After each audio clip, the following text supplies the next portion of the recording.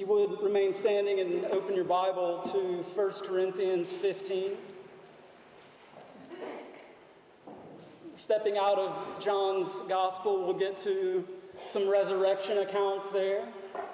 We're stepping out for today to consider some benefits of the resurrection of our Lord Jesus Christ from the dead. 1 Corinthians 15, beginning in verse 1 down through 26.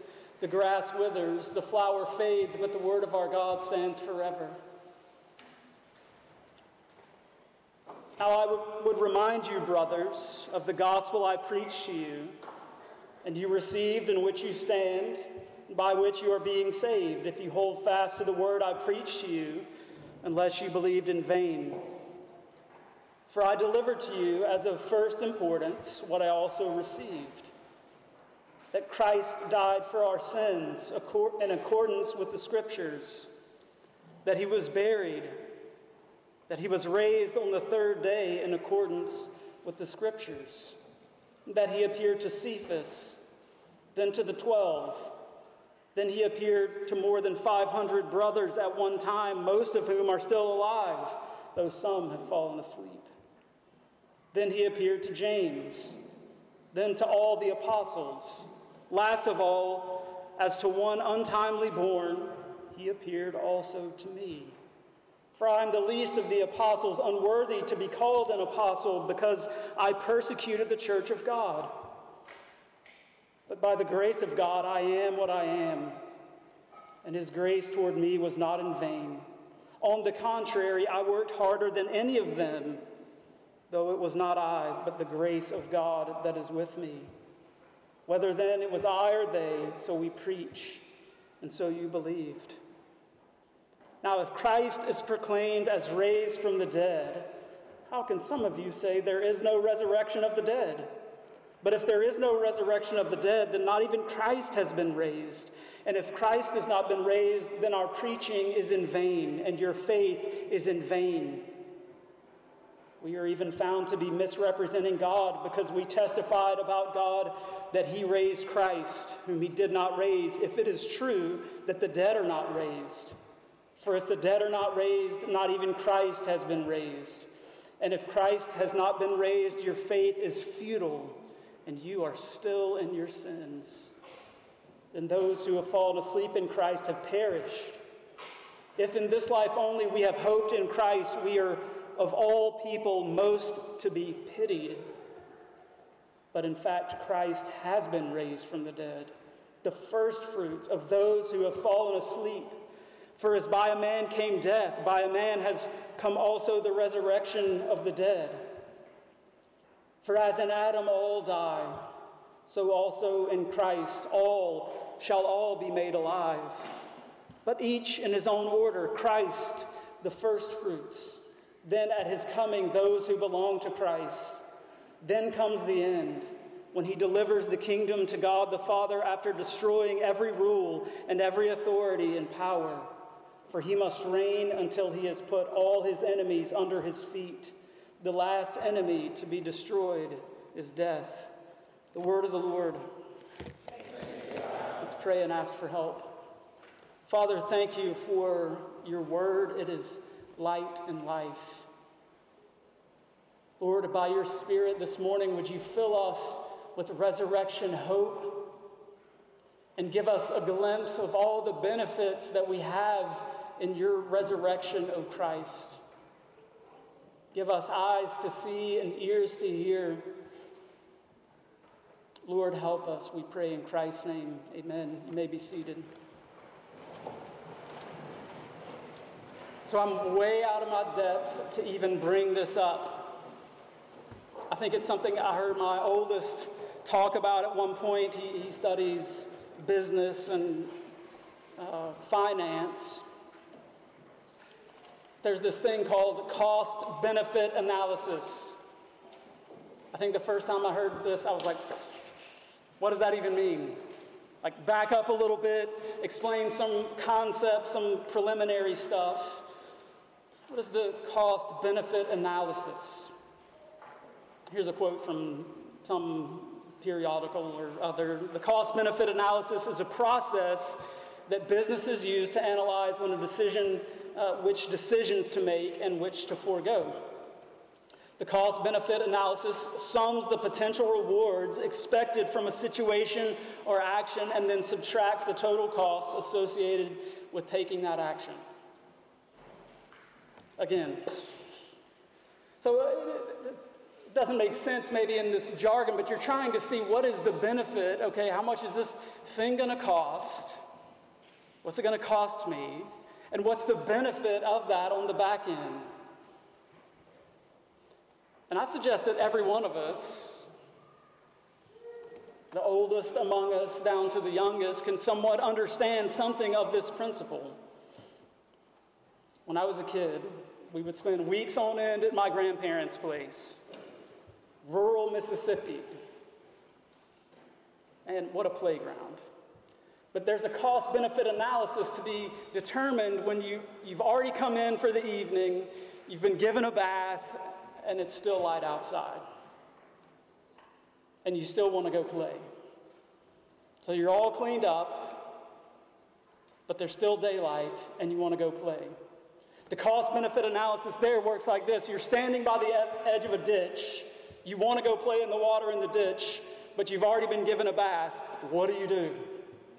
There's a cost-benefit analysis question hanging over the whole scenario, right? There will be a cost. If I jump in the ditch and play in the water, it's not going to go well. But man, that looks fun. Right? There's a benefit to be gained, but there's a price to pay, because when grandma sees that you're covered in mud, she is not going to be happy. I think there's a similar thing going on with the resurrection of Christ.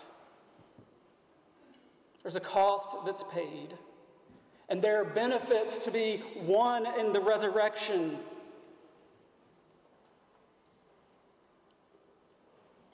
What is the cost-benefit analysis when applied to the very Son of God? Applied to his incarnation. The tremendous cost in the bosom of the Father before all worlds. Descending to earth, taking on the form of human flesh. In the incarnation, we see that God becomes man. What an incredible truth. But the cost doesn't stop there. It continues. He is subject by his life to all the infirmities of this life. He could catch a common cold. He could catch the latest virus that's going around. He would get sick. He would grow hungry. He would get tired. But then he goes further. Though he deserved no punishment whatsoever, he endures the wrath and curse of God. Cursed is everyone who hangs on a tree. This is what Jesus does for us. This is the cost to him. Tremendous cost. It cost him his very life. So what is the benefit? If we're doing a cost-benefit analysis of this whole situation, what is the benefit? Christ is risen. The Lord of glory, death could not hold him. Because he is risen, what does that mean for us? Why do we need the resurrection if we're here gathered praising the Lord for the resurrected Christ? What does it mean for us? A few months ago, while reading some other stuff, I came across Heidelberg Catechism, Lord's Day 17, question 45, which asks this question: how does Christ's resurrection benefit us? It's basically asking this very thing. What is the cost-benefit analysis of this whole situation, of this gospel story? What is it? It answers in three ways. First, by his resurrection, he has overcome death so that he might make us share in the righteousness he won for us by his death. Second, by his power, we too are already now resurrected to a new life. Third, Christ's resurrection is a guarantee of our glorious resurrection. These three benefits will be our focus this morning. It's my desire today that we would revel in the power and glory of the resurrected Christ and what that means for us. He paid the price. He paid the cost, and we get these glorious benefits. First, justification is only possible by the resurrection of Christ. Second, sanctification is only possible by the resurrection of Christ. And lastly, glorification is only possible by the resurrection of the Lord Jesus Christ. First, justification. By his resurrection, he has overcome death that he might make us partakers of that righteousness which he has purchased for us by his death. I love how the Catechism jumps right in. It's taking the question not historically. It's not holding the resurrection up as something to be examined as to its validity or even looking at all the eyewitnesses. It's taking it as granted. Jesus is risen. He is alive. What does that mean for us? In the text before us, Paul says that he holds out this gospel, this good news, this message. He says, "For I delivered to you as of first importance what I also received, that Christ died for our sins in accordance with the Scriptures, that he was buried and that he was raised on the third day in accordance with the Scriptures." This message is of first importance to us today. Christ, the very Son of God, taking our place, taking our death, buried, laid in a tomb, sealed there, conquering death and glorious resurrection.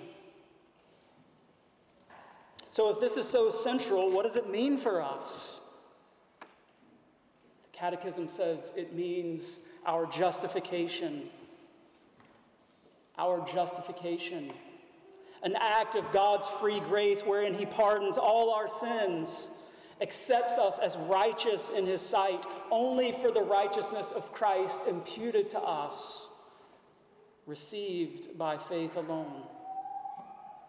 God is pardoning our sins in and through the resurrection of Christ.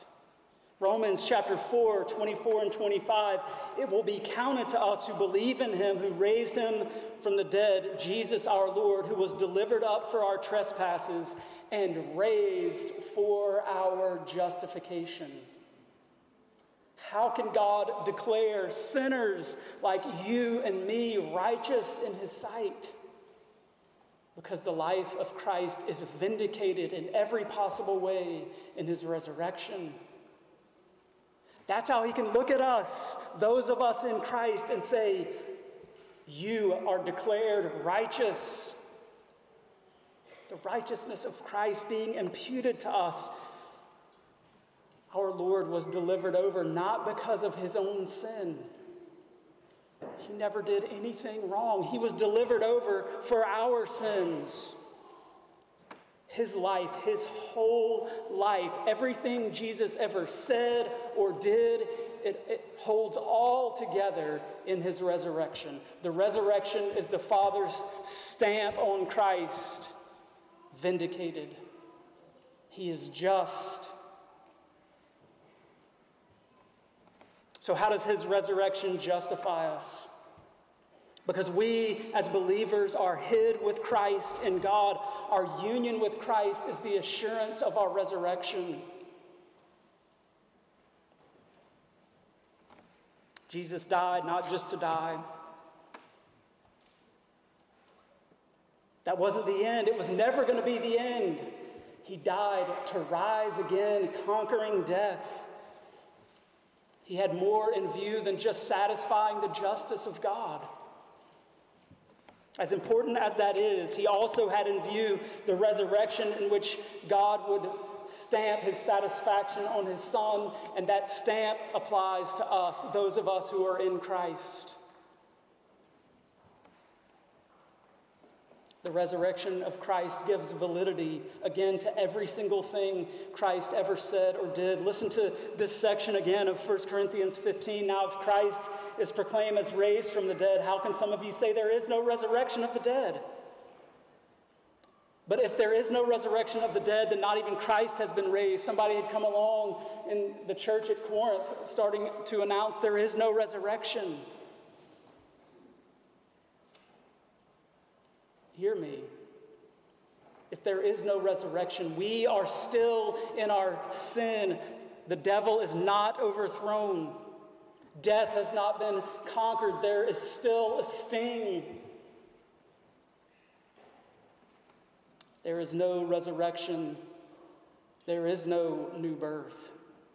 There is no justification, sanctification, adoption, glorification. There is no perseverance of the saints.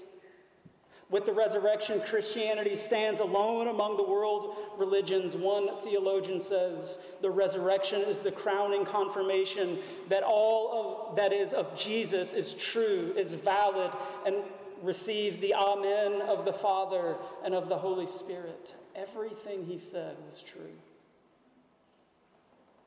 The resurrection is the crowning achievement. Few applications. What are we looking to be just in the sight of God? The only answer that the Scripture gives us is the gospel. The death, burial, and resurrection of the very Son of God. Jesus has overcome death itself so that we could partake in all of his benefits.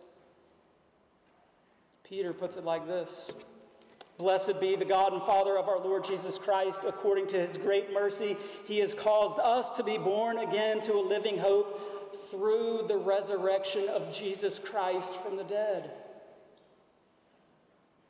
If you woke up this morning with living hope beyond your own life, beyond your own sin, beyond your own experience, you had that hope because Christ is raised.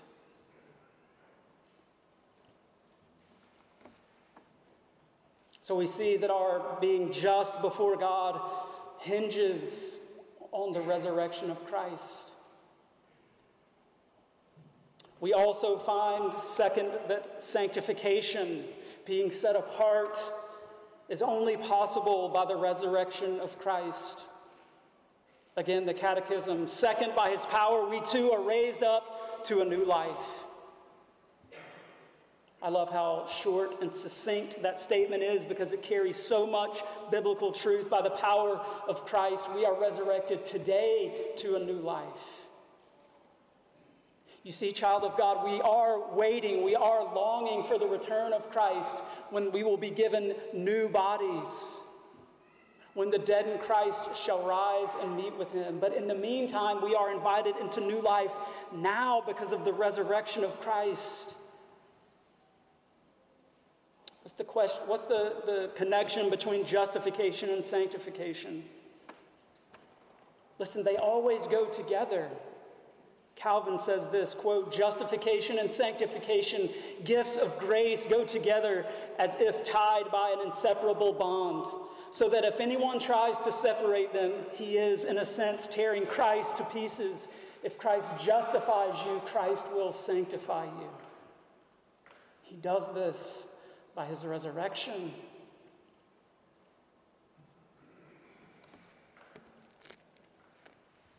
Our standing in Christ, our standing before God, is forever changed. And that status is given to us now, today, in Christ as believers. We see this truth, the resurrected Christ shaping the lives of believers throughout Scripture. Here are a few examples. Romans chapter 6. For if we have been united with him in a death like his, Paul looks at the gospel and he sees aligned with the death of Christ, us in Christ. If we've been united with him in a death like his, we certainly shall be united with him in a resurrection like his. We know that our old self was crucified with him in order that the body of sin might be brought to nothing, so we would no longer be enslaved to sin. For one who has died has been set free from sin. Christ died, and by his resurrection sets us free from sin. Here's the promise of resurrection for us. If Christ is raised, we too are raised in him. It's an incredibly encouraging truth, especially for those of us who struggle. I'm not going to ask for a show of hands. Every single one of us in here struggles. We all wrestle with ourselves, with our lives, and again, the answer to a struggling Christian is look to Christ, look to his gospel, remember the resurrection, remember the power of God granted to us in resurrection when you struggle with guilt and sin. Remember that all the punishment that God has been laid on Christ. When you find it hard to believe that you are forgiven, remember the resurrection of Christ was for you. This isn't just something that we believe over here that has no benefit. That's the point. It's not just this historic reality in the past. We'll say more about that in a minute. Remember the resurrected Christ for you. When you're tempted to despair, remember that you are united to Christ in his death and resurrection. When you feel helpless in your walk, remember the resurrection of Christ to find your path. Remember that you are following in his footsteps. Ephesians 2 goes even further. Listen to this. But God, being rich in mercy, because of the great love with which he loved us, even when we were dead in our trespasses, made us alive together with Christ. By grace you have been saved. Listen to this. And raised us up with him and seated us with him in the heavenly places in Christ Jesus. He's not talking about some future reality. Child of God, he's talking about the present. He's talking about those of us who by faith submit to the Lord Jesus Christ, his gospel. Today we are seated with Christ in heavenly places. Because Christ is raised, we are raised with him. Because Christ is raised, we are alive in Christ. Because Christ is raised, by grace we have been saved. Because Christ is seated in heavenly places, child of God, we are seated in heavenly places with him. Let this be an encouragement to you. You will not feel like this every day. You will not feel the weight of this every day, but may the Spirit use this as a reminder to you, those of you who are hidden in Christ, that you are with the resurrected Christ today.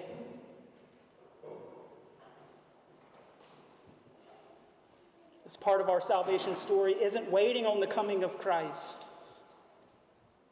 We are invited to live in light of this reality now. So what happens when we as the people of God begin to belittle the value of the resurrected Christ? Paul argues in 1 Corinthians 15 that we lose the gospel itself.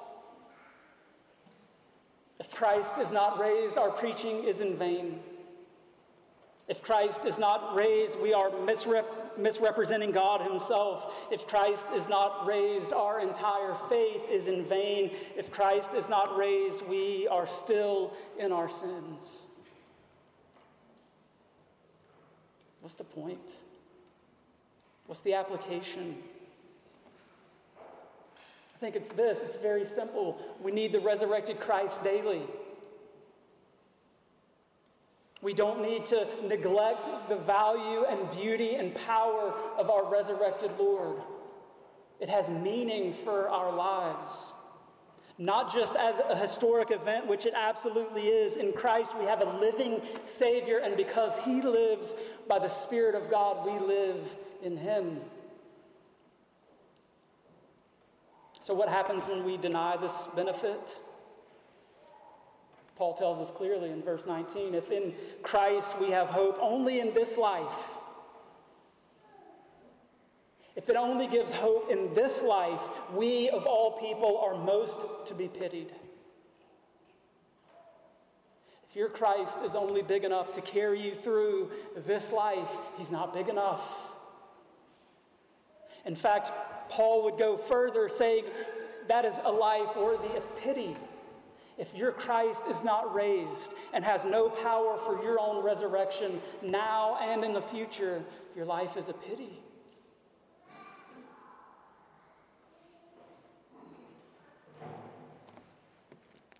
So far, we've seen the benefits of Christ's resurrection as our justification. Because Christ is justified in resurrection, we have the benefit of his just life. Because Christ is living now, we are living now in him. We get the benefit of that new life in him now. We are sanctified in him now. And lastly, glorification is only possible through the resurrection of Christ. How does Christ's resurrection benefit us? Third, Christ's resurrection is a guarantee of our glorious resurrection. Not only is the resurrection of Christ rooted in a historical reality, that he just walked out of the tomb. Because Christ is living now, we are living now, and we get all of these benefits. We read this in our text. But if in fact Christ has been raised from the dead, the first fruits of those who have fallen asleep, for as by a man came death, by a man has also come the resurrection from the dead. For as in Adam all die, so also in Christ all shall be made alive. His resurrection is the promise of our resurrection. You think about the benefits of the resurrection of Christ. You think about your own mortal life. Ashes to ashes and dust to dust. For those in Christ, death is not the end. Because Christ is raised in glorious resurrection, the promise comes to us who are in him. We too will be raised. Glorious resurrection. The resurrection of Christ was not this one-time event. The Bible never puts it like that. In fact, again, in our text, it's called the first fruits of those who would believe, the first fruits of a greater plan of resurrection. This is an agricultural term that when they would begin the harvest, there would only be a few things ripe at once. And if the ripeness of that fruit was good, that was a promise of a great harvest season. Paul reminds us that Jesus' own resurrection are but the first fruits of our own resurrection. He's just getting the ball rolling. Conquering death, hell, and the grave, he's just getting this resurrection thing going. Christ's resurrection is part of this greater plan. We read in Romans 8, Paul says, if the spirit of him who raised Jesus from the dead dwells in you, listen, child of God, to this text. If the spirit of him who raised Christ Jesus from the dead dwells in you, he who raised Christ Jesus from the dead will also give life to your mortal bodies through his spirit who dwells in you. Listen, if he is not raised, you are dead and you will remain in the tomb. By his resurrection, child of God, you have life, a promise of your own resurrection. Our union with Christ means that one and the same Spirit who raised Jesus from the dead will raise us from the dead. The resurrection of Jesus began in the garden of a wealthy man, Joseph of Arimathea. But it is by no means done in its power at that tomb. That was but the first fruits. You and I are part of this larger harvest. Because Christ is raised, he is the guarantee of our own resurrection. Do you have any hope of seeing the beatific vision? Looking at Jesus, it is only through his death, burial, and resurrection that you will see God. This is good news. This was good news for the woman who had gone to the tomb that morning. This is the reason that Peter and John ran to the tomb to see if it's true. Because they knew that if he is raised, that changes everything.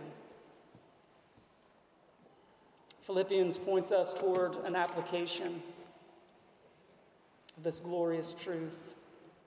It says this: our citizenship is in heaven. Our citizenship is in heaven, and from it we await a Savior, the Lord Jesus Christ, who will transform this lowly body to be like his glorious body by the power that enables him even to subject all things to himself. Also, what an encouraging statement. In this life we wrestle.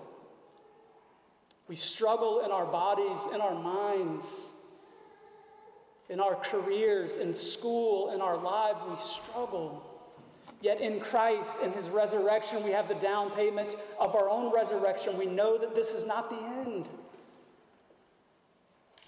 There is more for us because of the resurrection of Christ. Today we have the promise of resurrection. Listen, what does it mean that we are citizens of heaven in the resurrection of Christ? That also changes everything, not in the future, but today.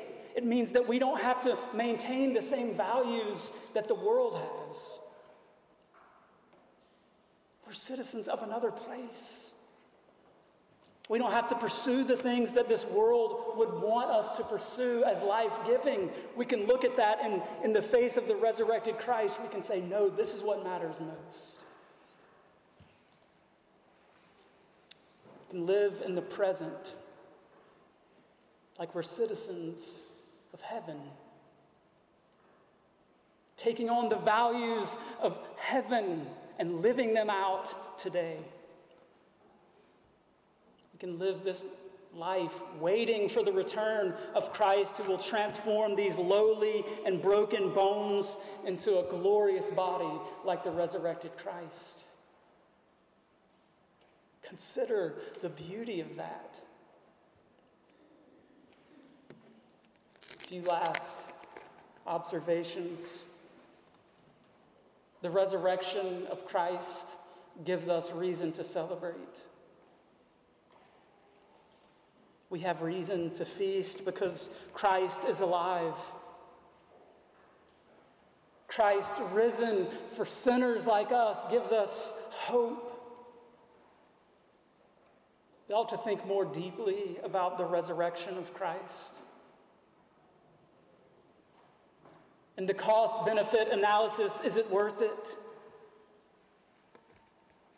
Absolutely. The resurrection of Christ gives us reason to suffer well. Because if Christ is not raised, then all suffering is meaningless. Listen to that. If Christ is not raised, then all suffering is meaningless. Because Christ is raised, because the resurrection is true, we have the promise and the down payment and the first fruits in Christ that this is not the end of the story. Sin, death, hell, and the grave do not win. Remember the distraught and crying Mary at the tomb? Do you remember that? Put yourselves there. Her beloved Lord laid in the tomb, and she comes to anoint him and doesn't find him there. The tomb is empty. She's suffering this deep sense of loss. Where is her Lord? What happened here? Do you remember what happened next? It utterly changed everything in her life and the lives of the disciples, the apostles. This is the bomb that went off that continues to reverberate to this very day. He just simply said, Mary. He called her name. Changed everything. We don't know how many times he had said her name before, but the resurrected Christ calling her name changed everything for her. She recognized it and turns to him and calls him Rabboni. Everything's changed.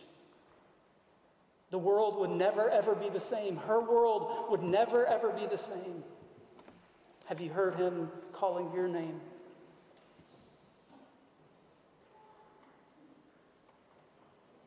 Has the resurrected Christ changed everything in your life? It's the dividing line in all of history.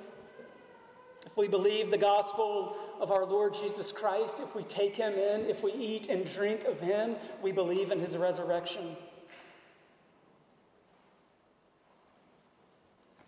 You know the power and glory of the resurrected Christ. Are you ready for the glorious return of Christ? When he will take ashes to ashes and dust to dust and give us immortal bodies. Have you believed in Christ alone for your salvation? If so, you're believing in the resurrection, the bodily resurrection of Christ. So you see in our cost-benefit analysis, which again I have no business even speaking about, but it makes sense here. Jesus bears every single bit of the cost. Every single bit of it was laid on him. You and I pay for nothing. We're the ones out there jumping in the ditch.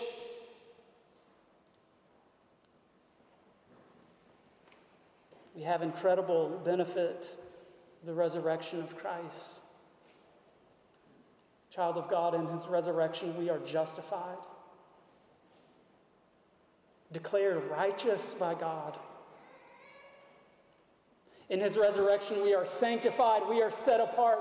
More and more we grow into the image of Christ because of his resurrection. And in his resurrection, we too will be glorified. May that shape the way we think and celebrate and suffer today. Let's pray. Father, thank you for this, your word. Thank you for these blessed and glorious truths of a resurrected Savior. Lord, as we contemplate these things, would we live in light of your resurrection today? May we as a congregation be marked by those of faith would shape us, grow us, give us joy and hope today in the face of suffering because of the resurrection. Pray it all in Christ's name. Amen.